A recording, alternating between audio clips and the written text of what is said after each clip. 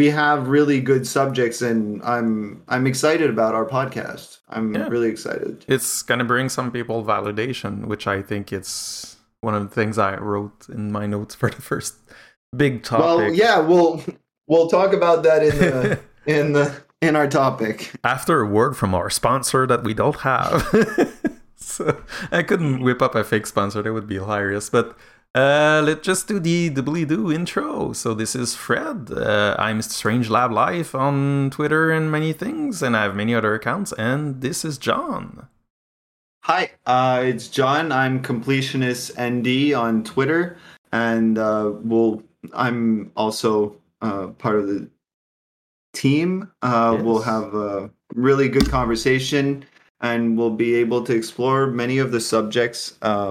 Thank you, Fred, for the opportunity. Let's kick this off. Yeah, and if you want links to our stuff and whatever we're posting online, the links will be in the doobly-doo below, whatever platform you're listening in on.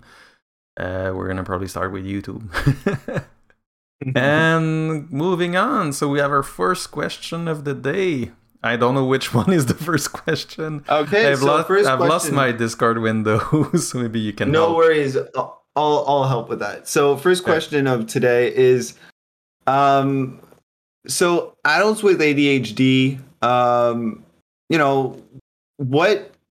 what are the communities, or what are the support platforms, or how to get support when you're diagnosed late in life? That's a good question. I've been there. How do you bring that, people, we all know the families and friends around it, but, maybe more outside of that, something that's less of subjective, and maybe more objective outside of the close contact. Well, families don't live with neurodivergence unless they know about it and they have it. So it's usually better to find some people that are like you. And I think you want to go ahead and maybe take a stab at it first. Yeah, I'll take a stab at it. Personally, I've found support in to be quite frank, I'll take as an example at university. That's the first place where I started to school. Actually, school. A lot of the places, they do have services. I went to my university, had outside. I got support. There were groups there. That was one thing for me that really helped me. There was a lot of good Instagram and Facebook. I'm less of a TikTok, but I know there's a lot on TikTok. My sister is very on TikTok for that, for communities and being able to share tips and tricks. Okay. But she watches videos, or does she? Yeah, she watches. Okay. She watches videos a lot. Okay. Yeah, she consumes the content. She doesn't produce it, but she consumes it. That's smart. And but yeah, I think that you can find it. Generally around you, it's not something that's always put forward. So sometimes we do have to search a little bit. But yeah, that was my experience. What about you, Fred? Yeah, me, it's Twitter communities. It's a new thing that they put out on Twitter. It's a new feature, so it's kind of like anonymous in the sense that you don't have a lot of neurotypicals making fun of people, whereas you try all the hashtags on Twitter, always get somebody who's like being mean. But in the communities, it's only people who are neurodivergent. So just browsing that and seeing questions like, does anybody have this? Or aren't you tired of X? It's just, for me, it was mostly validation. Just seeing how many people were autistic, or just like this one that I'm looking at. It's like he's saying he was recently, he or she was recently diagnosed at 40, so that's validation. Like I've been diagnosed with autism close to 40, and it's a new thing. So you always find somebody online who's pretty much going through the same thing as you are. But in most of my life, like if I go outside and I try to find somebody who's living the same thing, I won't find anything. School can be a good thing. I think you said that too. It's a good place for support, but for me, like when you're at he's saying like at 40, it's not the 40, same you're thing. Not at school, exactly. And it's not something you discuss at work. It's not, like you've got your doctor, you got your shrink, you got your therapist. Well, you've got a good point, actually. Actually, I'll take you on it's not at work. It's not at work. That's true, but a lot of work do have programs, employee assistance program. I mean, I know a lot of companies I've consulted with had that included in their packages for employee benefits. And, you know, if you do need some, you know, psychological, you know, help or, you know, listening or whatever, there are some services sometimes like offered by your company. They'll find a shrink for you. I think there's things like that. You're right. There's a few options. there are options. It's just we don't always think about the options when we're stuck in front of the problem because we're so close up to it. But you know what? When we look a bit, we can see that there are supports around us. It's just that we weren't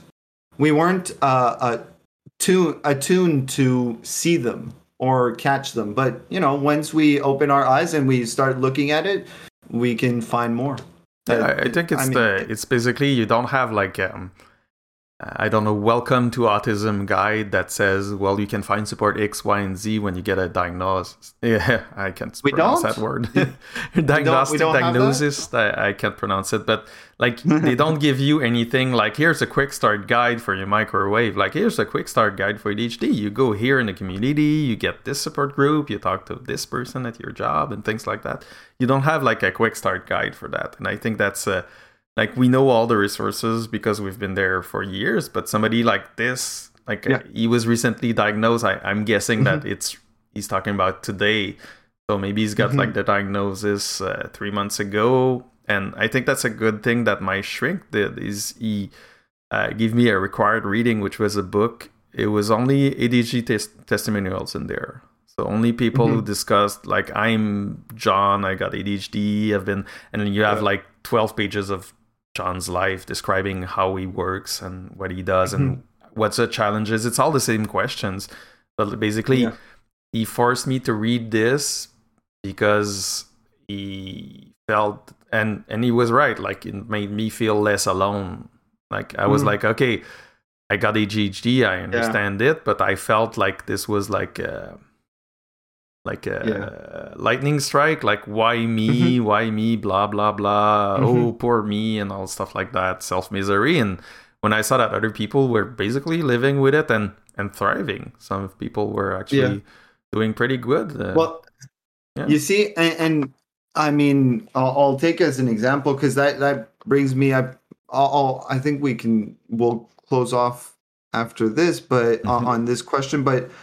There was one very good documentary that was done in Quebec. So in Quebec, they have a regional. I think they have a regional TV called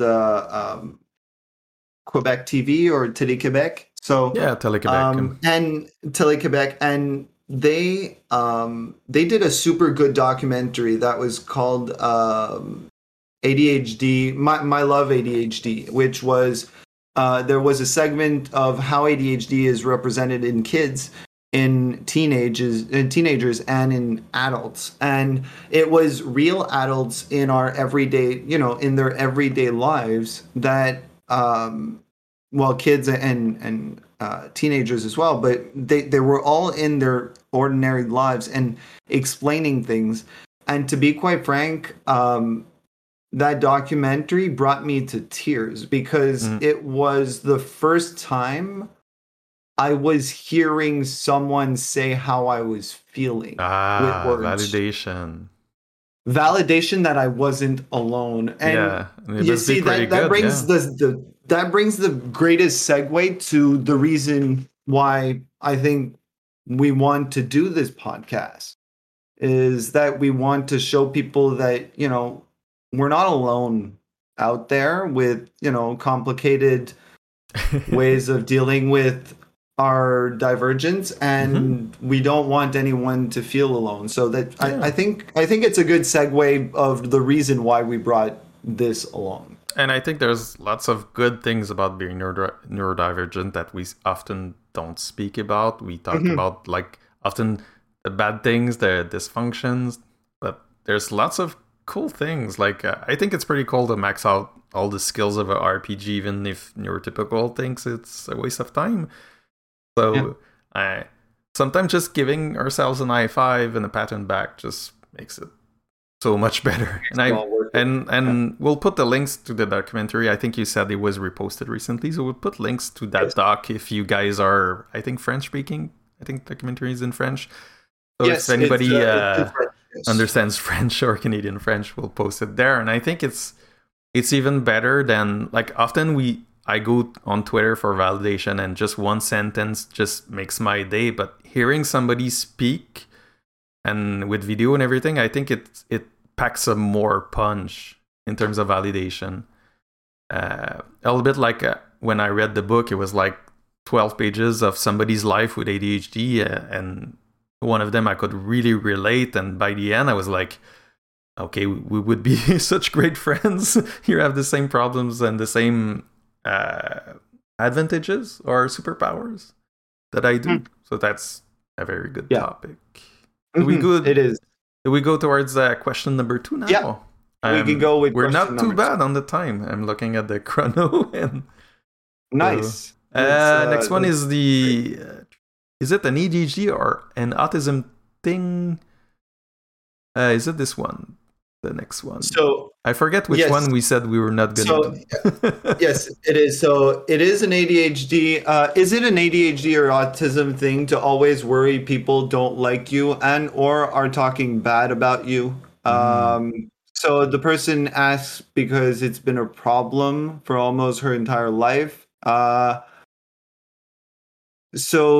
And she had a late diagnostic of autism, so she wanted to probably know if it's something that that's something we have in common. We both kind of realized that recently in the last So personally, I figured out that I had autism very recently,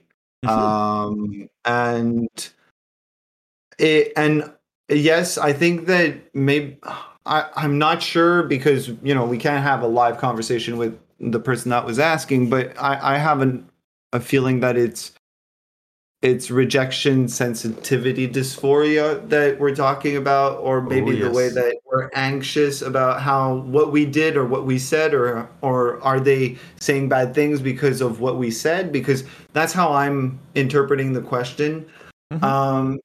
Personally, I think that yes, it is. Yes, it is something of both. To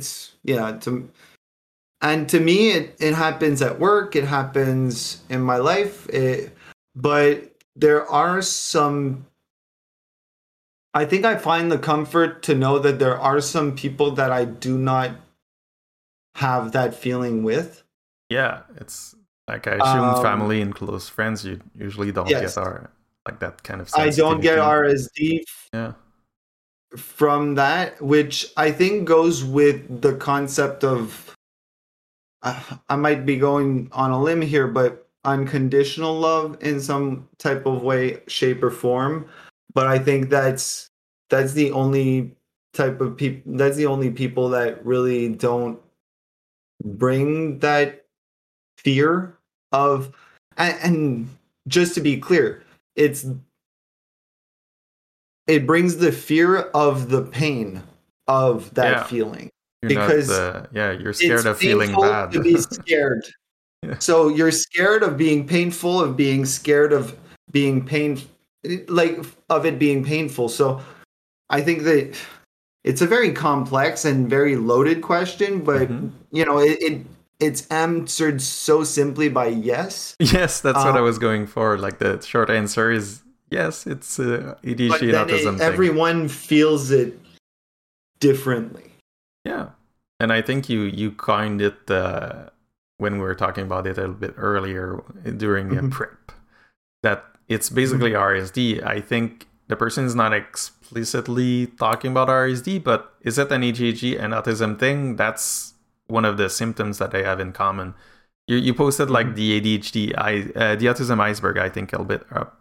Mm-hmm. And RSD is part of autism and RSD is part of ADHD. So basically, yes, it's and like you said, like people close to you, people that you've spent a lot of time with, even at work, you usually don't have RSD or have it much milder than people you've only met once. And usually for me, it's when I'm really totally myself. And like you said, it's probably based on your past experiences. You're kind of scared of being scared or scared of feeling the pain. And RSD can feel like a pain. Like me, it's really like nuts in my stomach. I feel it like physically. And I think that's when I really know it's RSD. Because if I'm nervous and if I'm shy, it's not that it feels normal, but it feels milder. RSD is really like overwhelming. Like you can't think of anything else. You feel like a knot in your stomach.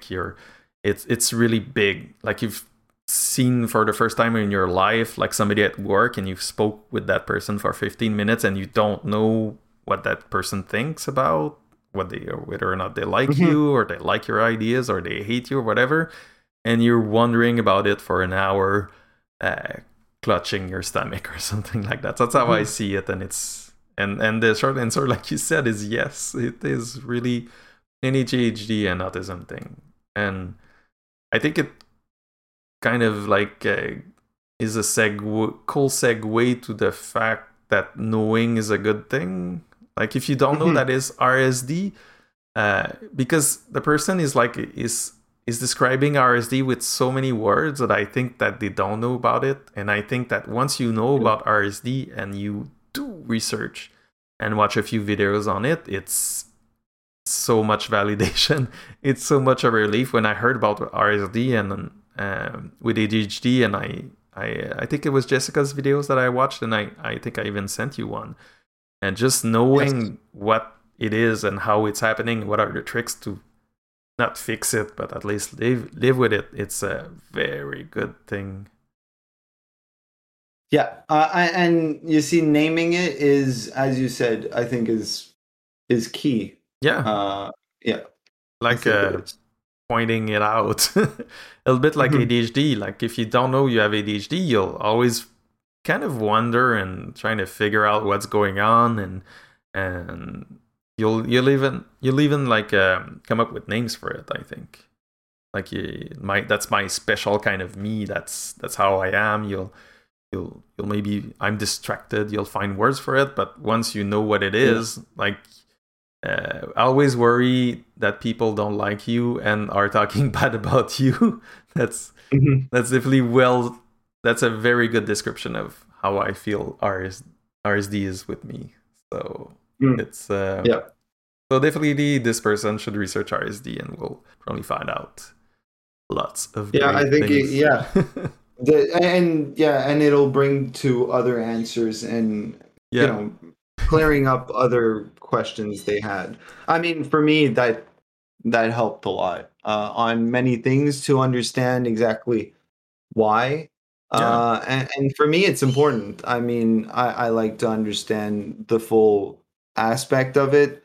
But you know, as I said at the beginning of this question, I mean, I just not too long ago, I'm still dealing with understanding all the autism part of my brain, which, you know, for a long time I had a ADHD, you know, very severe ADHD, which I don't know what that even means, but you know, severe ADHD is probably another technical 90s terms for autistic. Just like high functioning, person, you know, high functioning autistic ADHD person that, you know, we can't put in any category because he goes under all radars. But yeah, I mean, for me, it brought a lot of clarity to understanding those concepts. So I agree. My recommendation to that would be really to research a bit more.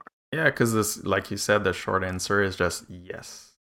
And yes. I think this person is asking questions of, is it like a thing that we do? And the short answer is yes, but the good thing I think that this person is searching for is like a name or some kind of a way to explain this. And the way to explain it is really rejection sensitive dysphoria.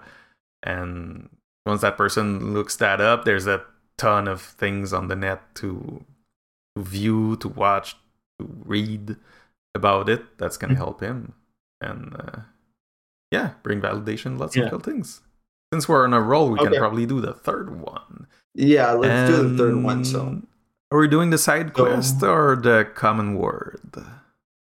I don't remember which one. No, I think we'll do the side quest. We'll keep, one. We'll do the side quest. So there was one which says, does anyone else add their side quest to their to-do list after doing it, so they can at least feel they did something or accomplished something. So that one's fun. That one's fun. Let's go, Fred. You can start on that one. I'll follow. I don't do it per se, but it's part of my life. Like, I have a to-do list with 5 items, and I will do 25 items to get these 5 completed. Like 20 tasks that I do are side quests.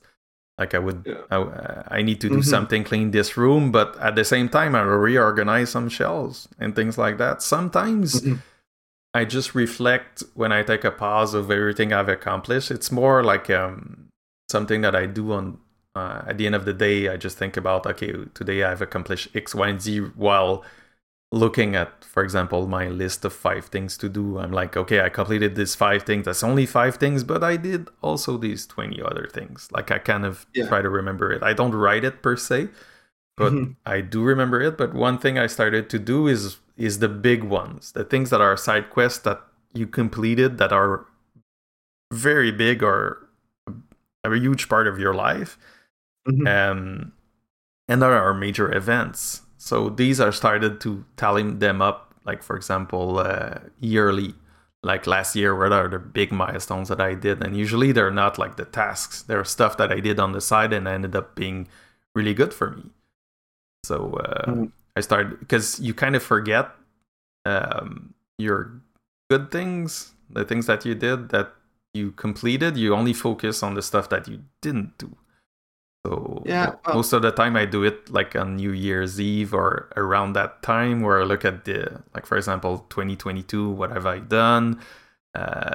There's usually lots of things that I didn't finish that I would like to have done, but there's tons of stuff that I did that were not in the list, but were pretty good. So those I list at the end of the year. I think this question is illustrated as best with the ballerina that's, I always have the image that, you have the crowd at, that's looking at the ballerina, but the ballerina is pretty much, is stepping, she had to step on knives and she had to, get really bruised, and all her, her toes are all, it's all bloody on the way to get to the stage. I think that a lot of the time we don't put enough recognition, even ourselves, to those side quests. And I like that you do it on your own in your reflection. Personally, I do sometimes add the side quests. Not all the time, but a lot of the time I'm going to put the side quests just because I need to remind myself that, there are, a bit like you said, there are other stuff I needed to do to get that one thing done. Well, I need to remember that, it's not just one thing. No, I was really productive that day because I had to do all these things to get this one thing off my list. Do you write them down? Because you said you put them. I do. Well, write them down. I'll put them on my list. Let's say when I want to really get productive one day, I'm going to do a list. And yes, I'm not going to put all the side quests, but I'm going to put, as you said, the big ones, or at least bullet points for them to be like, yeah, don't forget, like, I need these steps. And yeah, guilty pleasure, I go back in that list and I put a checkbox beside it. Yeah, okay. I'm guilty as charged. But it gives me that little dopamine, that goes with it. Just like adding a task and closing it right after, because I think that's what the person was saying. You get the dopamine. It's a lot of fun to check a box. Yes, exactly. Very satisfying. But that's for me. It's a satisfaction. If it's a satisfaction and that's what you need right now, go for it. Oh, yes.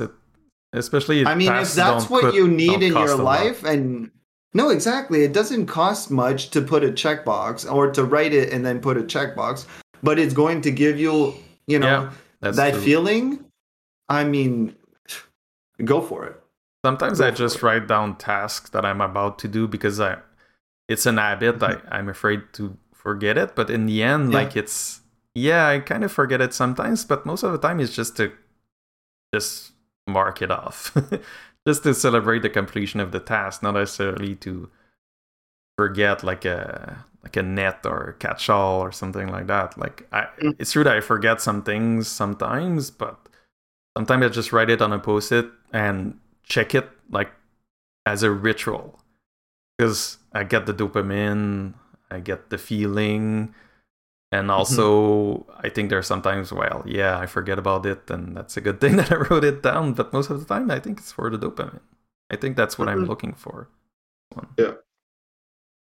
Yeah, I think that's.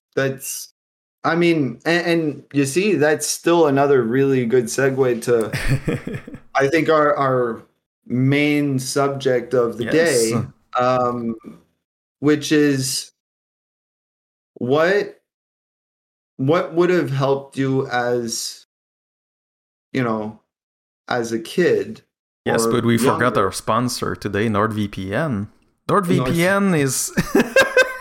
I'd love it. If NordVPN gives us a sponsorship, I'm stoked. But if any good sponsors are willing, we are available.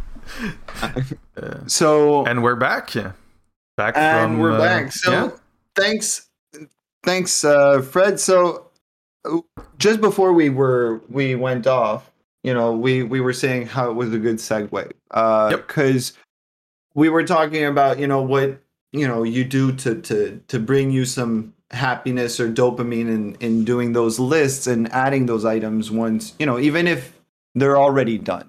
And it brings us to the subject of today, which is what, as a gifted kid or as a neurodivergent kid, what would have helped you a lot? Yep. You as a person. So do you want to start off? Yeah, I can. I've got my notes here. I haven't read them, but me personally, I broke it down into 3 points. Because I could go on forever on this. But the first one is and we talked about it during prep. We had the same first bullet point. I think it's understanding what's causing it. Most of the time that you've got a gifted kid, there's a cause, there's a diagnostic, that's a word that I cannot pronounce because I'm lost in French and English. Diagnostic, diagnosis. I'm terrible at it, but you guys understand what I mean. Yeah. So I think there's a cause for being gifted when you're a kid. Sometimes there's many causes. So in the end, you need to understand it, and that goes without saying that there's a diagnosis at the end of it. Me, I had a few diagnoses in the last few years. So I've got autism, I've got ADHD, I got also OCPD, which is pretty much the same as OCD, and that all kind of explains why I was a gifted kid when I was a kid. But having known that when I was a kid, all these 3 things, that would have helped a lot. There's so many tips and tricks that I've learned over the years with those diagnostics, the meds. There's so many things that, for example, like it's really easy when you're in primary school. Like the first years as a gifted kid are pretty easy. It's fun. It's full of dopamine. You get, like, for example, for me, I always had 100 on every test, and at some point after 1 or 2 years, it's kind of boring to get 100%. So you kind of like stop listening, you stop paying attention, and basically it went downhill from here. Because for me, I was so used to just paying a little bit of attention and getting high scores, and at some point, like any good ADHR, I got bored. So I just stopped paying attention in school and just stopped being motivated. So I think knowing that, there's tons of tricks for ADHRs that I could have used when I was a kid. And there's all sorts of stuff that we can talk about that could have been improved, like imposter syndrome. I think my imposter syndrome is through the roof, and just knowing all those things before would have helped not develop that much of an imposter syndrome. There's tons of... Right, go ahead.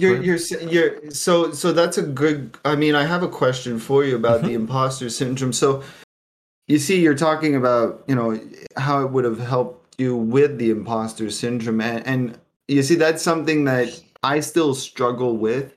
I'm very interested in, I just wanted to really put the accent on that, because I like how you bring it that, as a kid, if you'd had those diagnostic, it really would have helped you. And I'm interested in exploring that a little bit. Can you explore a little bit on that? Yeah, imposter syndrome. For me, I think there's not one single cause, but I remember the things that triggered it. It's you've always been, like, for example, I had 100 in each test. Like in first grade, I only had 100s. I never made a mistake. So basically, the expectation is always that you're gonna have 100. So when you get a 99 or a 98, the first ones I had, I freaked out. I was super scared. And in contrast, there were certain things that I had to do that were boring, and I had bad grades. That's why I was saying a little bit earlier that at first it's interesting, you get 100, but once you get bored, then you get bad scores, but you're still kind of clever, and everybody says to you that, oh, you're the best of the class. Well, how come you got like 60 here? You were obviously not paying attention. And I think it's that kind of lack of balance. On one side, you're like the best. You've started reading before everybody else. In the other end, like, you can't focus and follow a simple conversation in third grade while everybody's speaking. Or it's like it's not balanced. So for me, I was never the true good guy. Like, I was never truly showing skill, because I was always showing certain skills, and then I had lots of problems on the other side. But wouldn't that be a combination of performance anxiety and there's that too, the imposter syndrome? No, but because I was listening to you, and yes, some of what you're saying to me feels that it's the imposter syndrome, because you're good at something and people doubt of that you're good at it, but you're still, very well that, they put you in that situation. They say you can do it. They know that you can do it. You can do it, but you feel that you're going to disappoint and not get 100%, while that's not the expectation. Exactly. I think that is the imposter syndrome. But I think on the other way around, what you were also describing was you always get 100, but then as soon as you get 99 and 98 and 97, and then you start to freak out. I think that's maybe I'm wrong, Fred, and correct me if I am, but I think there is a clear differentiation between having the performance anxiety and having the imposter syndrome. There is a clear one in the same situation, though. You can live both of them at the same time. It's just that I think for me it's the origin. Like I developed imposter syndrome after all these years. I think this is the start of it, and once you get to work, like having a job and everything, especially for me, because like everything I learned was not from school. It was off school, was on my own time, on the weekends, and it was like in IT and all the stuff in software development. Like you there's performance anxiety, like you said, but I think it's all these years of being quirky and having like mixed results. And especially on my end, since I'm a self-taught guy, like you arrive at work and you, even if you put on a suit or anything like that, people are going to ask, can you do this? And you'll have a lack of confidence because I like imposter syndrome, but basically you're not sure of your own performance. And for me, it's until I had the ADHD diagnosis and all that stuff, I was feeling always bad. Like I can do this, but like I don't have a good rate of success. It should be done by somebody else and stuff like that. I think imposter syndrome is something that you develop with time, having bad patterns, I think, or different patterns in your life in terms of learning and performance.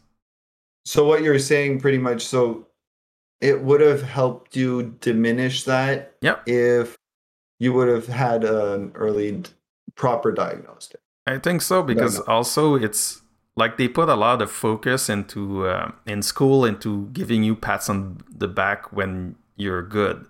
And at some point when you only have 100 and 100 and 100 and 100 and you keep doing that, they're gonna love you for it. You're the little shoo-shoo of the class. Like the teacher will absolutely love and be amazed by you, and you will feed on this. And then the first time that you make a mistake, then you're gonna be like, oh, I'm not as smart as I thought I was, and I'm not as smart as they think I am. And then you're like, maybe I should hide this mistake. Maybe they've got the wrong guy. And I think that's in the end, that's the kind of doubt that goes into your mind, because you can get 100, but not all the time. So basically, I think the expectation of society of geniuses and all that stuff is completely flawed. Like there's people that are really, really smart, but sometimes these people cannot cook. Sometimes these people have other things that they cannot do. For example, I'm pretty sure a lot of good scientists that are doing very good research right now have a messy apartment, and they have to clean stuff. small little anecdote. I mean, I knew a few cleaning ladies, like high-end cleaning ladies, and they, I mean, without exception, they told me doctors are in their worst clients. I'm sure of it. Yeah. I mean, no exceptions. Like, I mean, most of the women and men that work in that industry in cleaning, high end cleaning and services for big apartments and whatnot, they tell me, I mean, they come in and it's the nanny that's there. Because they don't even, they don't clean, they don't do anything. I mean, I've had friends who had like this luxury kind of stuff, and it's and it makes sense too. I don't have cleaning ladies right now, but I did have some of them. I did try 2 Roombas and things like that, so there's obviously some value here. There is. So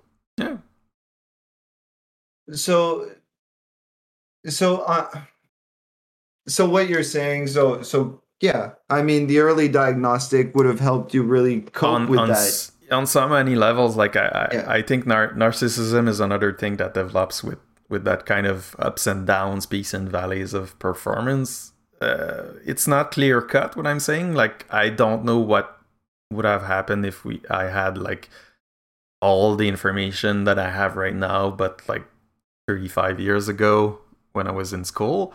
I don't know what the outcome of that would be, but it would probably, and I think most surely, be better than what I have now. I still will have like narcissism and imposter syndrome, but not as much as I have right now. I'm pretty sure of it. Yeah, but those are its, ands, and buts. I mean, to be, I have one thing that, and I was talking about this to my cousin yesterday, and there's one thing that, and I'm thankful all my grandparents are still with me. And my grandmother, one of my grandmother always told me, don't regret in life. There's no point in regret. Because you are who you are and where you are because of who you were. Yep, there's a difference between you should not have any regrets. And it's not exactly. I just wanted to make sure that I got that point out there. I just want to make sure that for the listeners out there that it's not a question of regret, and I just want to make it sure that because I'll answer on my side, and my side is maybe a bit.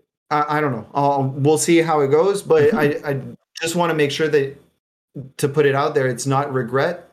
Nope. It's just it's reflecting on for what us would have helped us. And also it's we both had to go through this when we were kids. We're both labeled in school as gifted, but there's also kids right now that are being labeled as gifted. That's more for these kids. Like I know I spoke to two people that have gifted kids, and they were wondering about what's the best thing to do and things like that. And I think it's it's not like regrets. I accept what happened back then, and I would have preferred things to go a different way, but like I don't regret. And if I had that kind of stuff when I was a kid, maybe I would, I don't know, be somewhere else that I like less in my point of view right now than so I don't have any trouble with that. It's like you said, it's no regrets. It's only like accepting it and realizing it. And also it brings me to my second point. One of the things that would have helped me as a kid is to prioritize social development over academics, because for me what they did is they took me from second grade and they put me with the fifth graders and sixth graders. It was one class, and it was not a very, very smart thing to do, but that's what they did. So I always skipped ahead 1 year, 1 year, and 1 year until I was basically like a teenager hanging out with people that were 23 years old and doing their master's degree. So, and all the valuable time that you use, you socialize in class in high school, I was disconnected from that. I skipped. Yeah, well, it's early childhood development. Yeah, exactly. Like mixing with people of your age and things like that. I've been high school. I think I spent 1.5 years total in high school, and it was always like with people that were much older than me. I was always skipping ahead in class, and in the end, like I had fun. Like my friends were like in university and all that stuff, but I couldn't like go out to lunch with them and drink a beer because everybody was having beer because everybody was an adult. So it breaks and it's cool right now. But when I got to work, I started work like in software when I was 19, and already I was fine with the gap. Like developers were like 26 and stuff like that. So, and it was the kind of friendship that I was used to in school. So basically it was fine for me, but in the end I was like a big kid. I still behaved like a teenager. I still had the social skills of a 12-year-old, even if I was 20. So it's like you have to be on.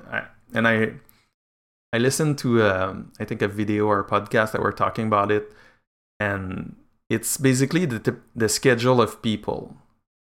Like if you go out of this schedule where people are like studying that year, that time, and all sorts of stuff like that, you will make less friends, you will have less connections, and you will end up as an adult to be a little bit isolated.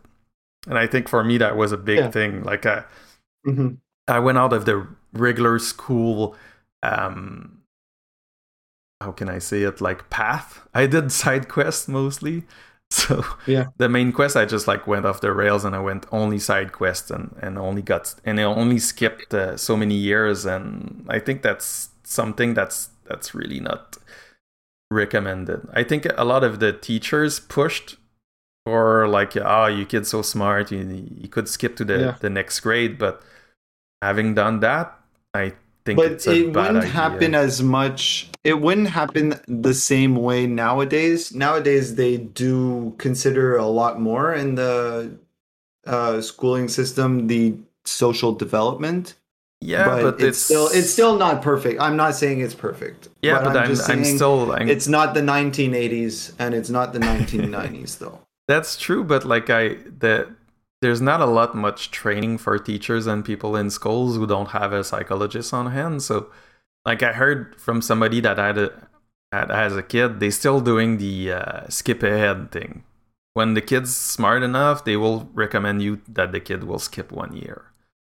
Just because exactly 1 year, but not 4. No. Me was that's crazy. It's... That's some kind of principal who thought that this little kid, I'm gonna give him a lesson. It was a principal that was upset and was like, okay, you're that smart. Like let's see you deal with the 5th and 6th graders. And it was not a question of being smart. It was more of a question of size. So and I got some pretty physical bullying at that time, and I think that's a principle that's what he was aiming for. Like he wanted me to have like 5th and 6th graders like basically kick my ass, and I would calm down and I would follow the rules, and I would slow down. That's his. But that was the 80s. You're right. That was the 80s. That was a bad decision, and also the 80s. But they still like recommend 1 year, and I think personally I would never skip a year. Like I refused those in high school to skip ahead.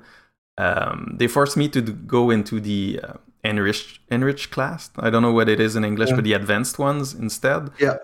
Because they give me some bullshit answers, but basically they even nowadays they ask parents, well, your kid could skip ahead, and like somebody asked me a question like, would you do that? And I said no, and they said, thank God. That's the kind of thing that I wanted to hear, because I thought it was a bad idea. And that's true.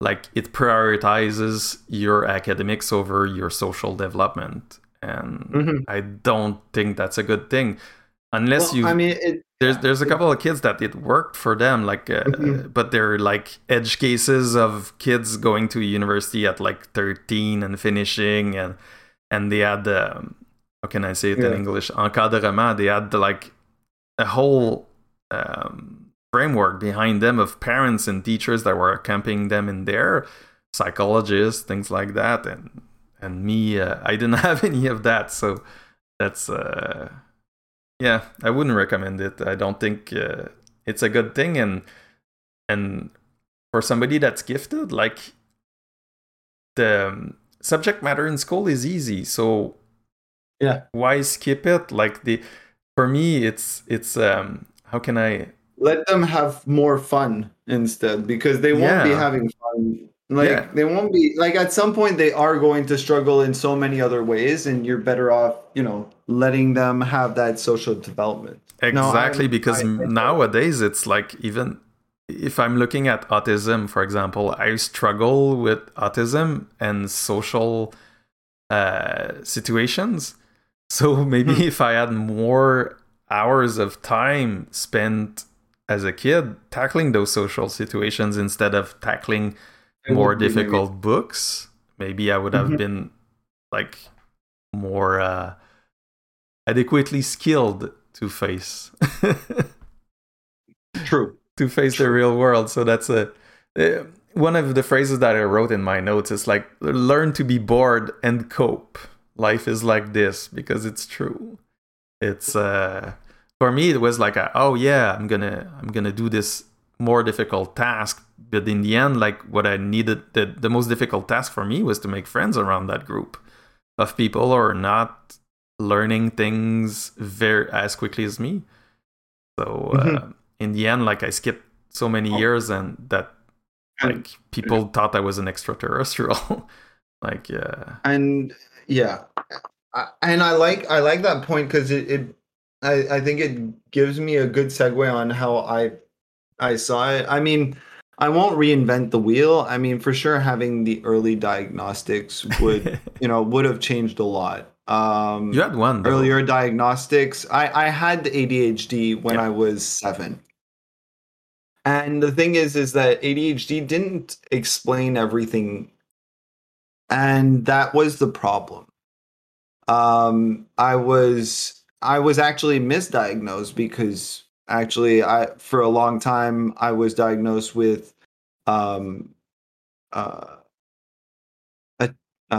it's attachment disorder, attachment disorder, and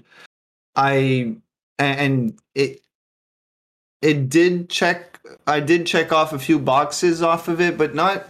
I mean, it didn't fit.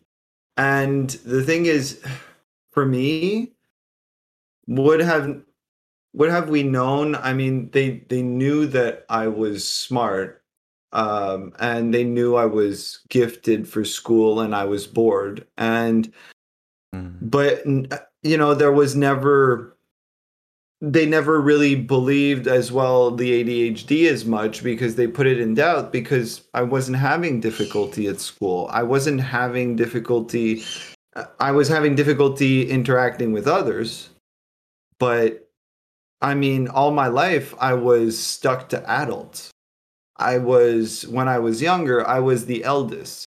So I was always with the adults, because the youngers, they were all babies for a long time. So for me, I grew up just with adults, and at some point that the not having the diagnostic really made it that I was I was an adult. I was living and trying to feel the stuff that the adults were living, because that's the only example I had. Adults saw you as a kid, but inside you felt like one of them.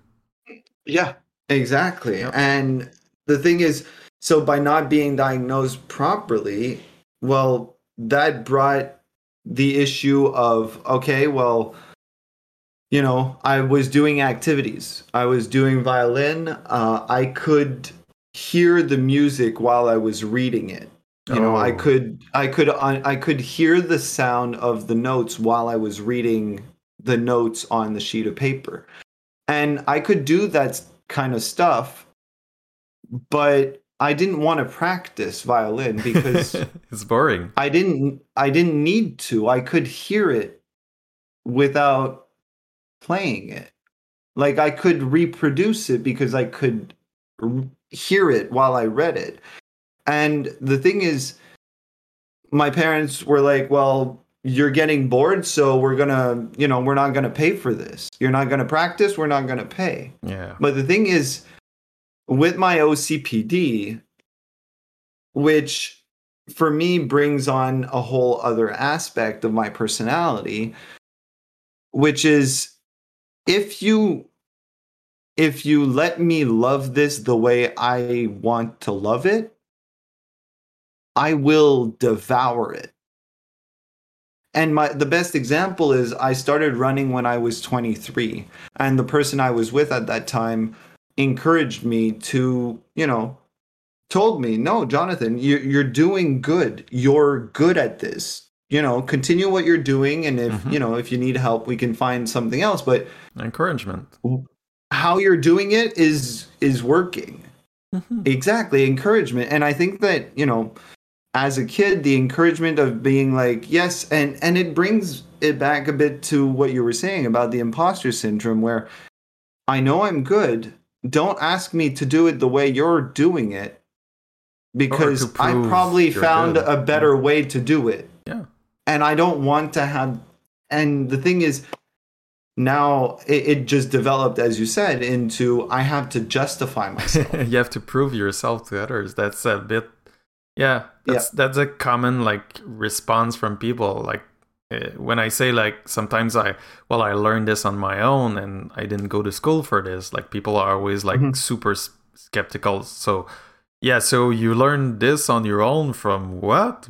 Books? And like it's I think a lot of people that were inside the school system and that had their degree and then go off track or off road like we did, is just a big surprise, and they just are in denial or just want to not believe it. They're like, okay, well, how is this education any good? Like there's no teacher that taught it to you, so it must be wrong. So it wasn't in a classroom, so it must be like useless or something. It's always like, and it's a little bit of a soft thing. They don't ask you to prove it by say, but you can sense their kind of disbelief when you say like, when for example, like me, I had like 100 in all the courses and all the exams and all the tests and everything for a whole year.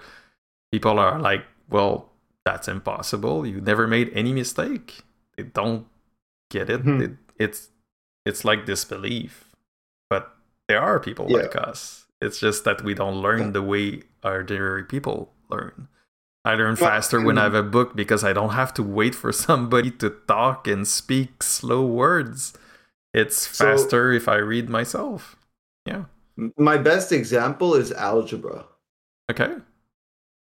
You see, when I was in high school, I had no interest in algebra. Oh, me neither. It's boring. I had no interest. And what happens to people like us when we're not interested? We don't care. And I did it, but I didn't really want to understand it in its full meaning. And it was fine. I mean, I passed and I did what I had to do. I understood it, but when I went to university, then I saw the practicality of it. And I was like, this is going to be useful. Yes. And now you and have then motivation. my brain was like, okay, I can do this shit. And yeah, I mean, that's the thing. So it's, for me, understanding that, how to utilize, my obsessive compulsive personality with my ADHD and my autism, and, which gives me my gifted, brain to be able to do stuff. Well, if I would have been able to understand that, I'm good at stuff. I did violin, and then I did tennis, and then I did soccer, and then I did, I did so many different things. I did somewhat like web design. Yes. Like when I was younger, okay, I didn't like, I was really into it, but then, the thing is, at that time, I was younger and my parents had 4 kids, which we were all fucked up. So, I mean, we were all very problematic because, we were all misdiagnosed. So, how's that going to go well?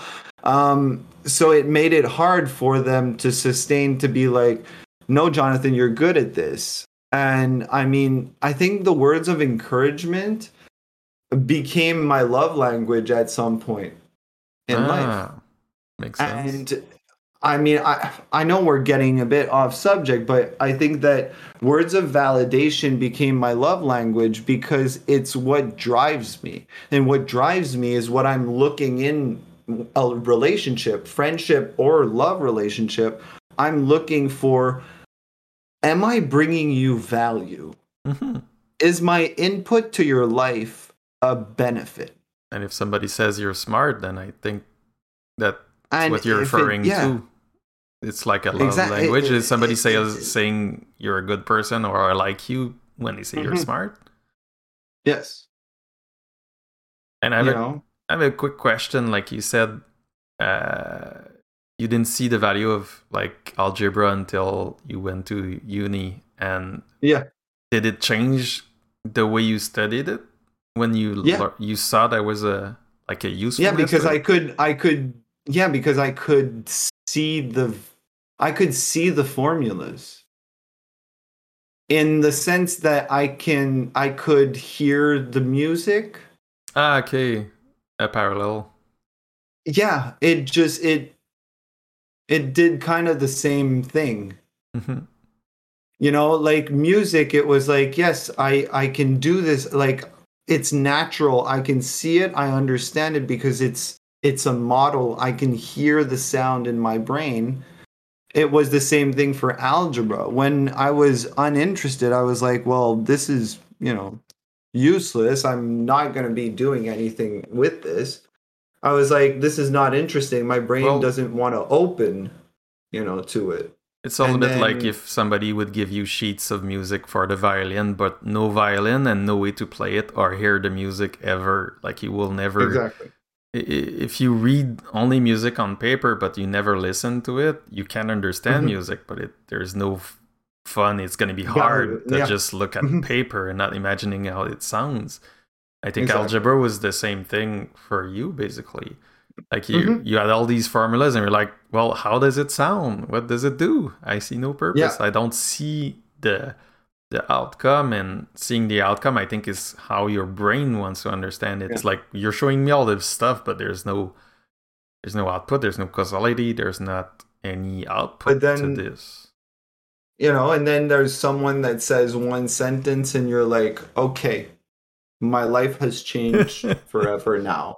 And it's a point in time. And I mean, that's something we can explore at some point in one of our conversations. But I think there are those, I call them the milestones or the gems or the barriers, but they're like big events. They're points. Well, they don't have to be big events. They just have to be big unlocks. Like, your brain has just unlocked, an achievement or a comprehension. Yeah, exactly. It has to be like, okay, now you have a brand new skill.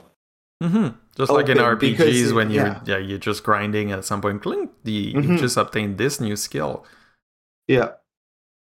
So I mean, that's how I see that, and we were, just to go back to the I think that knowing earlier would have helped understand why I didn't want to practice, why I would seem uninterested, but was not uninterested, was just, I wasn't uninterested. I was just so interested in so many things. And it's just, I just need to find that one passion that I'm going to drive to the ground. And the thing is, don't give up. And the thing is, it's not a one-time thing. In my youth, it was, oh, well, you'll go and try this and you'll go and try this. But it was like, 2 weeks of that. One session of that, or one session of that. And they would automatically switch me to something else after. And I mean, yes, it's nice, but you have to, like, I would have probably drove one of those things to the ground if I would have had that motivation in the back. And it brings me to the second thing that, I would have felt important, was really validation from, validation that it was fine, that it was okay, and that you are fine and you're okay. And you don't have to fuck up for us to bring because that's something that I did a lot. When people gave me validation, I would automatically go and fuck up to make sure that the expectation was lowered. Yeah, you were doing the imposter syndrome kind of. Well, yeah, the self-sabotage. Yeah, self-fulfilling prophecy. I think that's what I was looking for. Yes, self-fulfilling prophecy. Exactly. You don't believe in yourself, so you're going to prove to everybody that you're not good by fucking up. And you do it on purpose. Yeah, because you're... But in the end, you think you're not a good person because you fucked up, but you did it anyway. It's such a... On purpose. It's a vicious circle. Yeah, it's a vicious circle. That's... And I like your parallel with... algebra, because on my end, I studied programming at the same time, and it's the only way I went through all of this, because at first when I saw algebra, I was like, well, A plus B equals C, and all those formulas, I was like, how the hell am I going to use this? That's not very helpful. Mm-hmm. But like when I started programming, I was like, oh God, this is okay. So if I want to make a system that it takes this input as A and then adds it to this other input as an integer that's called B, it's going to give me this output, and again feed it to this other function and all sorts of stuff. And suddenly algebra went from something stupid that has absolutely no relevancy in my life as a 11, 12-year-old kid and went to like something absolutely critical that I would use every single day of my life. But if I hadn't like stepped outside those boundaries and found some use for this like algebra stuff, then I would never have made it through all those grades in high school. Like I was struggling at first with math because I had no interest. I would just like, I don't listen, I don't like this, and my grades were not too good. And when I started to see the parallel with programming, it's just like the next year was like 95% with zero effort and 0 hours of studying. It's and that brings me to my last point on this is like, you got to feed yourself outside of school. And when you're a kid, a gifted kid, it's never going to be enough. It's never going to be. And the things that you are going to look for and that are going to help you, like programming, for example, it's a simple one for me. I would never have gotten that stuff at school. Like eventually we had programming classes like 3 or 4 years after started algebra, but for me it was from the first year of school that I started programming, and then at some point the two merged and I was like, okay, this is going to help me. But if you don't do that, then you're going to have high expectations of school and you're always going to be disappointed. It's a little bit like work. It's never going to be enough for us. Well, nowadays, I mean, the kids are pretty lucky. In school, they do have a lot of programming and stuff like that, which helps to unlock that brain. That part of the brain that's really, I mean, they're very lucky, and I applaud all the teachers that take on those responsibilities, because for having known teachers, usually it's not every teacher in the whole school. It's usually 1 or 2 teachers that are really determined to get that program running, and I salute them and I thank them, because you see, I totally agree.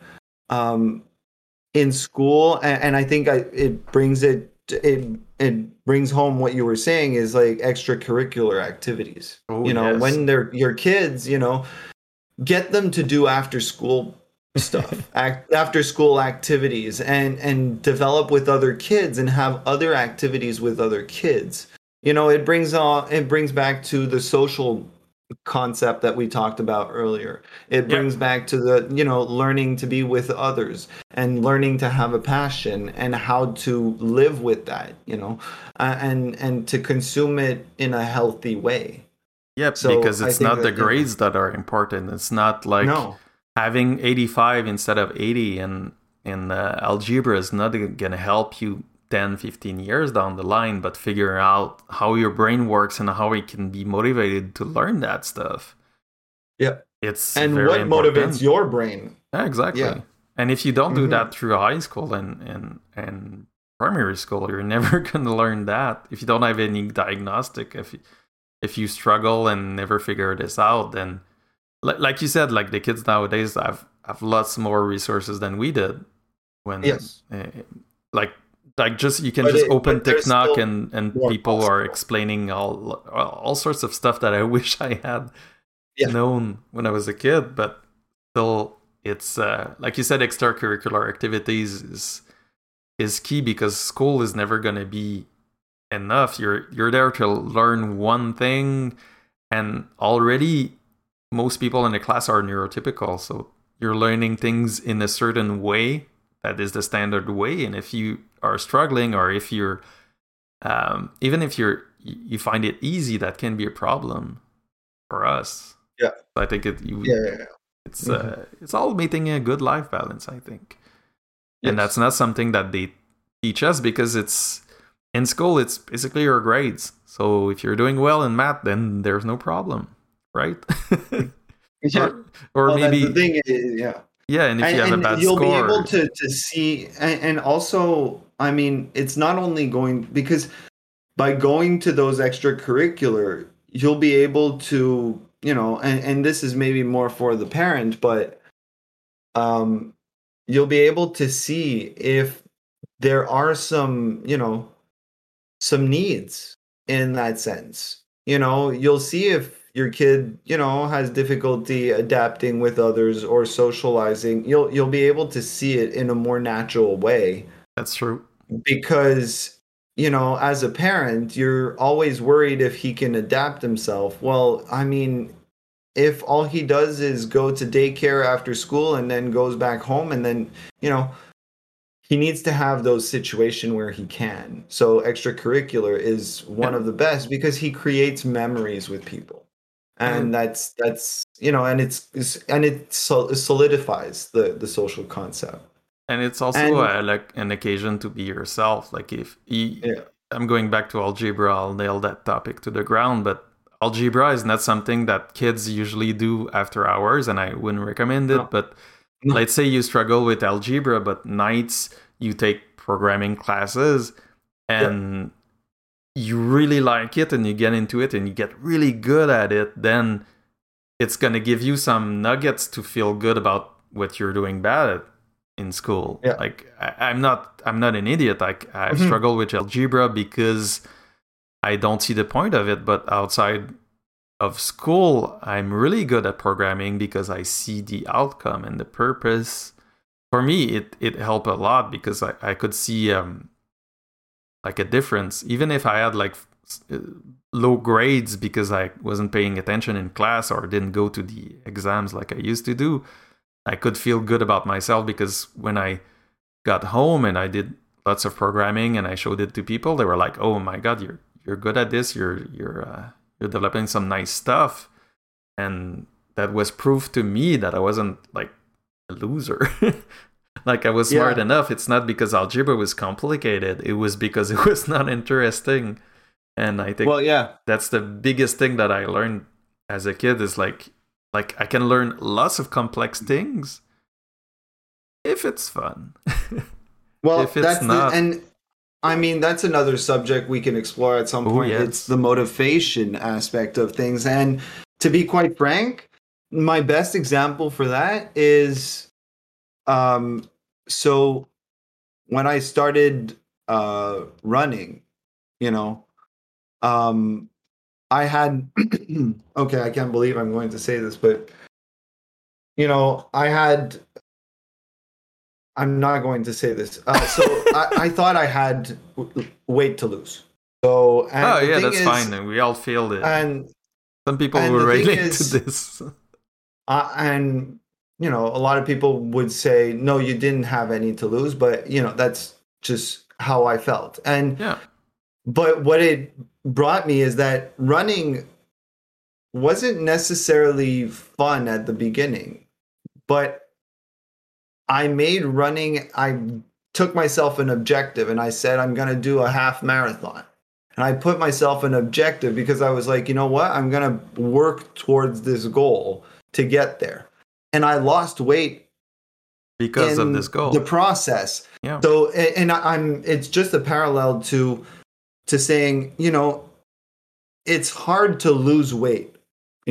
Just like algebra can be hard if you have nothing to apply it to. Like exercising. But as soon as you, exactly. But as soon as you associate something to it, or a goal of yourself, that you want to do, or a passion or something you want to achieve, but then you need that, it's going to come with it, then it makes it so much more interesting.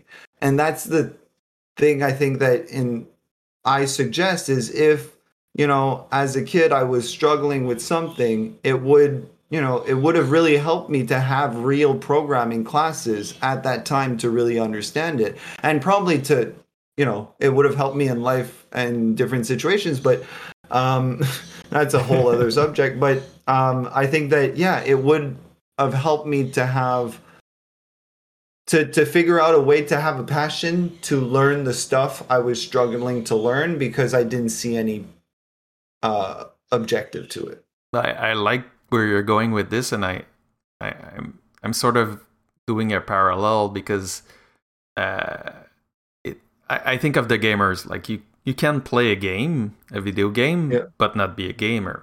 To me, it's a different thing. And like you said, like for me, I have the same problem, like exercising. I have to exercise. Exercising is not a project. It's not fun. It's just a boring term. But when I pair it with an application like Pikmin Bloom, then I start walking, then I have goals, then I do it all the time, and it's easy. It's not just exercising 30 minutes a day. It's getting flowers and getting, I don't know how they call it, but Pikmins and pots and things that you can grow and plants in Pikmin. And I get focused 100% in that, and I do my exercising without realizing it. But once I maxed out everything in Pikmin, I stopped walking and stopped exercising. Because this is, for me, it's really tough to just exercise. No goals, nothing. Exactly. You need to have a goal. You need something, an attraction to it. Yeah, and when I was running, I was always like, I need to do a 5K, so I need to do this, ramp up this stuff and this stuff. But if I just needed to run for 30 minutes, I couldn't do it. But if I had a goal to run longer and longer and faster, then it was exhilarating. And I would do it, I would get good. But if there's no goal, it's like, okay, I'll try it. But there's no guarantee. It's really like our brains are really wired for this. Like you give them goals, and for example, like my favorite saying is like challenge accepted. Like if somebody asks me, like tells me like, oh well, this can't be done, then hold my beer. Oh yeah, you can hold my beer, my case of beer, everything in my apartment. I'll do it. I'll fight until I defeat this issue. It's and you see that's the, I think that's the downside that we didn't really bring to it, and it's the obsession at some point. The thing is, sometimes what becomes a dependency and what is an obsession, and how to make sure that you don't fall into a downward spiral with that. Some stuff can, too much exercise is too much exercise. You're going to get burned, you're going to get injured, you're going to hurt yourself. Anything in too much quantity becomes a problem. Now, with gifted and with people with autism and obsessive compulsive personalities, I mean, we have a sustained output of that stuff. It's just that sometimes we don't see where's our limit. And I think that that's another great subject that at some point we can cover. Yeah, but it feels, comment je pourrais dire? It fits with the subject. It does. Yeah, because I said a little bit earlier, you have to prioritize social development, not only academics. Yeah. And usually with gifted kids, they only look at the academics. They're like, we're going to make him learn Spanish because it's good with languages and stuff like that. But in the end, it's kind of like feeding on your obsession. You're forgetting all sorts of stuff. And for me, social development was the least I wanted to do, the last thing I wanted to do. Yeah. It's like socializing was more complex. People could get upset, people could not like me, all sorts of stuff. Whereas like challenges in learning and making and doing exams was way easier for me. Yeah. So I prioritize everything that was like scholar, like academics and stuff like that. So learning, being good, and all that stuff took priority over everything. Like I had to be good in video games, I had to be good in sports, I have to be good in talking to people outside of class and things like that. But the actual socializing and having friends was like taking a backseat and all of this. So yeah, well, again, I think at some point we can have a chat about performance anxiety for sure. Oh yeah, that's another good topic. So I think that by closing, I think that by closing, I think our subjects. I think I'll do a little run. For me, on my side, it was an early diagnostic. Yes. Making sure that I being able to see past the fact that yes, I'm good at stuff, but maybe let the kids, or I would have liked to be left with the way that I do stuff to really try it, and to have those encouragement to say, yeah, you're good at it, you're doing good. It's not the conventional way, but what you do is working in some way, shape, or form. We don't know how because you're not practicing, but it works. You're not studying, but you have good grades, so that's good. Yeah, I had always the encouragement. A lot of teachers were like being angry with me because I didn't study, but I had the grades. But they said like I need to study and get the grades. Yeah, I never did any homework, and they would all complain. But I was like, yes, I don't do the homework, but I passed the test. Care. Exactly. I passed the test, so yeah, the teachers were a bit. I understand your point. Like they should be a bit lenient. Like you do what you do. You get the grades. That's fine. You're doing it in your own way. It's good. I already told the teacher, I'll start doing the homework when I won't pass your class. Yeah, I said that too, and one of the points that I made like to her was like. Well, I'm the guy that's paying attention in class. I don't need to do your homework. Everybody's like snoozing or like not paying attention. They're not reading the book, but I am. I'm paying real attention during class so that I don't have to do homework. So it's that's true. To me, it's the results that are important, especially if you're divergent. Yes. They kind of give you a little because bit our processing is different. Exactly, and I think at the start you said that. For example, at university, there's ways that they can accommodate your ADHD. And I think in class and primary, elementary school, high school, I think that there's ways that they can accommodate you in certain types of ways. And for me, there are. For me, it was like, can you just like stop like blaming me for the studying that I don't do if I get the grades right? For me, it was always like that. Well, you get the grade, Fred, but you didn't study, so it doesn't count. They were always like that. They said there was a chance. You got it through with luck. But, I mean, and if by any chance, I know here in Quebec there are many different ways that there are accommodations, but no one talks about them. That's another good subject. It took everything, and I mean, I think that is a good subject we can do a short on. Or long. A short or a long. I mean, there's tons of stuff services in so many. Yeah, you've accessed stuff that I've never heard about, and I think I got access to stuff that nobody has heard about, or very rarely because there's not a lot of like gifted kids that have these issues.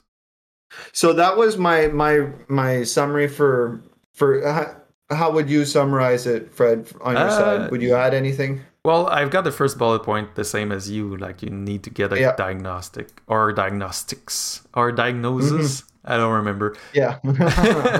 But basically, you have to understand what's causing it. It's getting a DX is essential, and like my two other points were like prioritizing social over academics because it's easy to prioritize academics because that's how kids are graded. I think it changed in the States, but regardless, it's always like performance.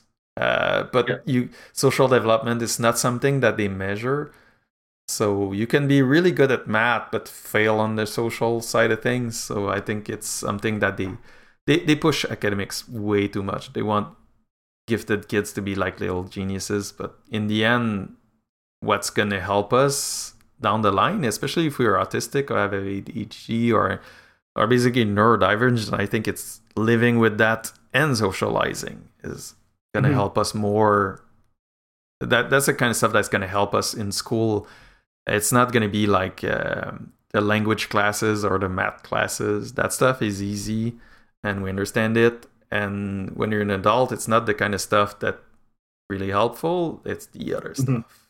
And last point is, like I said, like feeding yourself outside of school and work, especially on my end, like work, we're talking about kids, but for me, school and work was never enough. So I always took other classes and I always took other jobs at night, did startups, did projects outside of the office hours so that I would get satisfied and come back the next day. Because if you don't, school is never enough and you'll try to get stuff out of school that's not supposed to be obtained in school. You'll try to get something out of it. You'll try to push it too much, but the other kids will not follow. For example, like me in programming classes, I was going a bit too far and I got scolded for it. Like the teacher was not having any fun because like he would give an assignment and I would complete it in a few seconds and then I would do better and do it in a way that he didn't, that was more complex, and it ended up having a few kids next to me and looking at that stuff. So it would disrupt class and stuff. So I would get scolded, and so you have to maintain a balance. In school and work is not. It's not the place to go all in. Like it's not RuneScape. Like you can do. You're expected to do few skills, but not max them out like we like to. So you have to find other ways to do that. You need to be careful. And that we're down to the outro, which I had not planned. So hopefully you guys enjoyed this video or podcast or however you're experiencing it. We'll have the links in the doobly-doo. Like I said, I'm Fred at Strange Lab Life, and we're here with Jonathan, the completionist and who likes to complete stuff. And I hope you guys Thank you so much, Fred. Have a great time. As much as we did, we went a little bit off the rails for a few minutes there, but we stuck with the right time. We'll see what gets edited out and gets kept in. We did discuss briefly maybe talking about the next subject, but when we discussed it, there's so many subjects that we like. And in the meantime, that we'll do the next recording, we'll probably have more ideas of subjects, so we don't know what we're gonna do in the next episode. But I'm pretty sure it's gonna be fun. And as always, the format is 3 questions from the audience or picked from Twitter, as well as a long subject that we deep dive about 30 minutes in. But if anyone wants to leave anything in the comments, a subject maybe that you have an idea, as we said, it can come from the community. So any questions in the comments, we'll try to address it. Yeah. Thank you so much. Yeah. And see you soon in the next podcast. See you soon in the next podcast. Bye, everybody. Bye. Cue the ambient music now, Fred.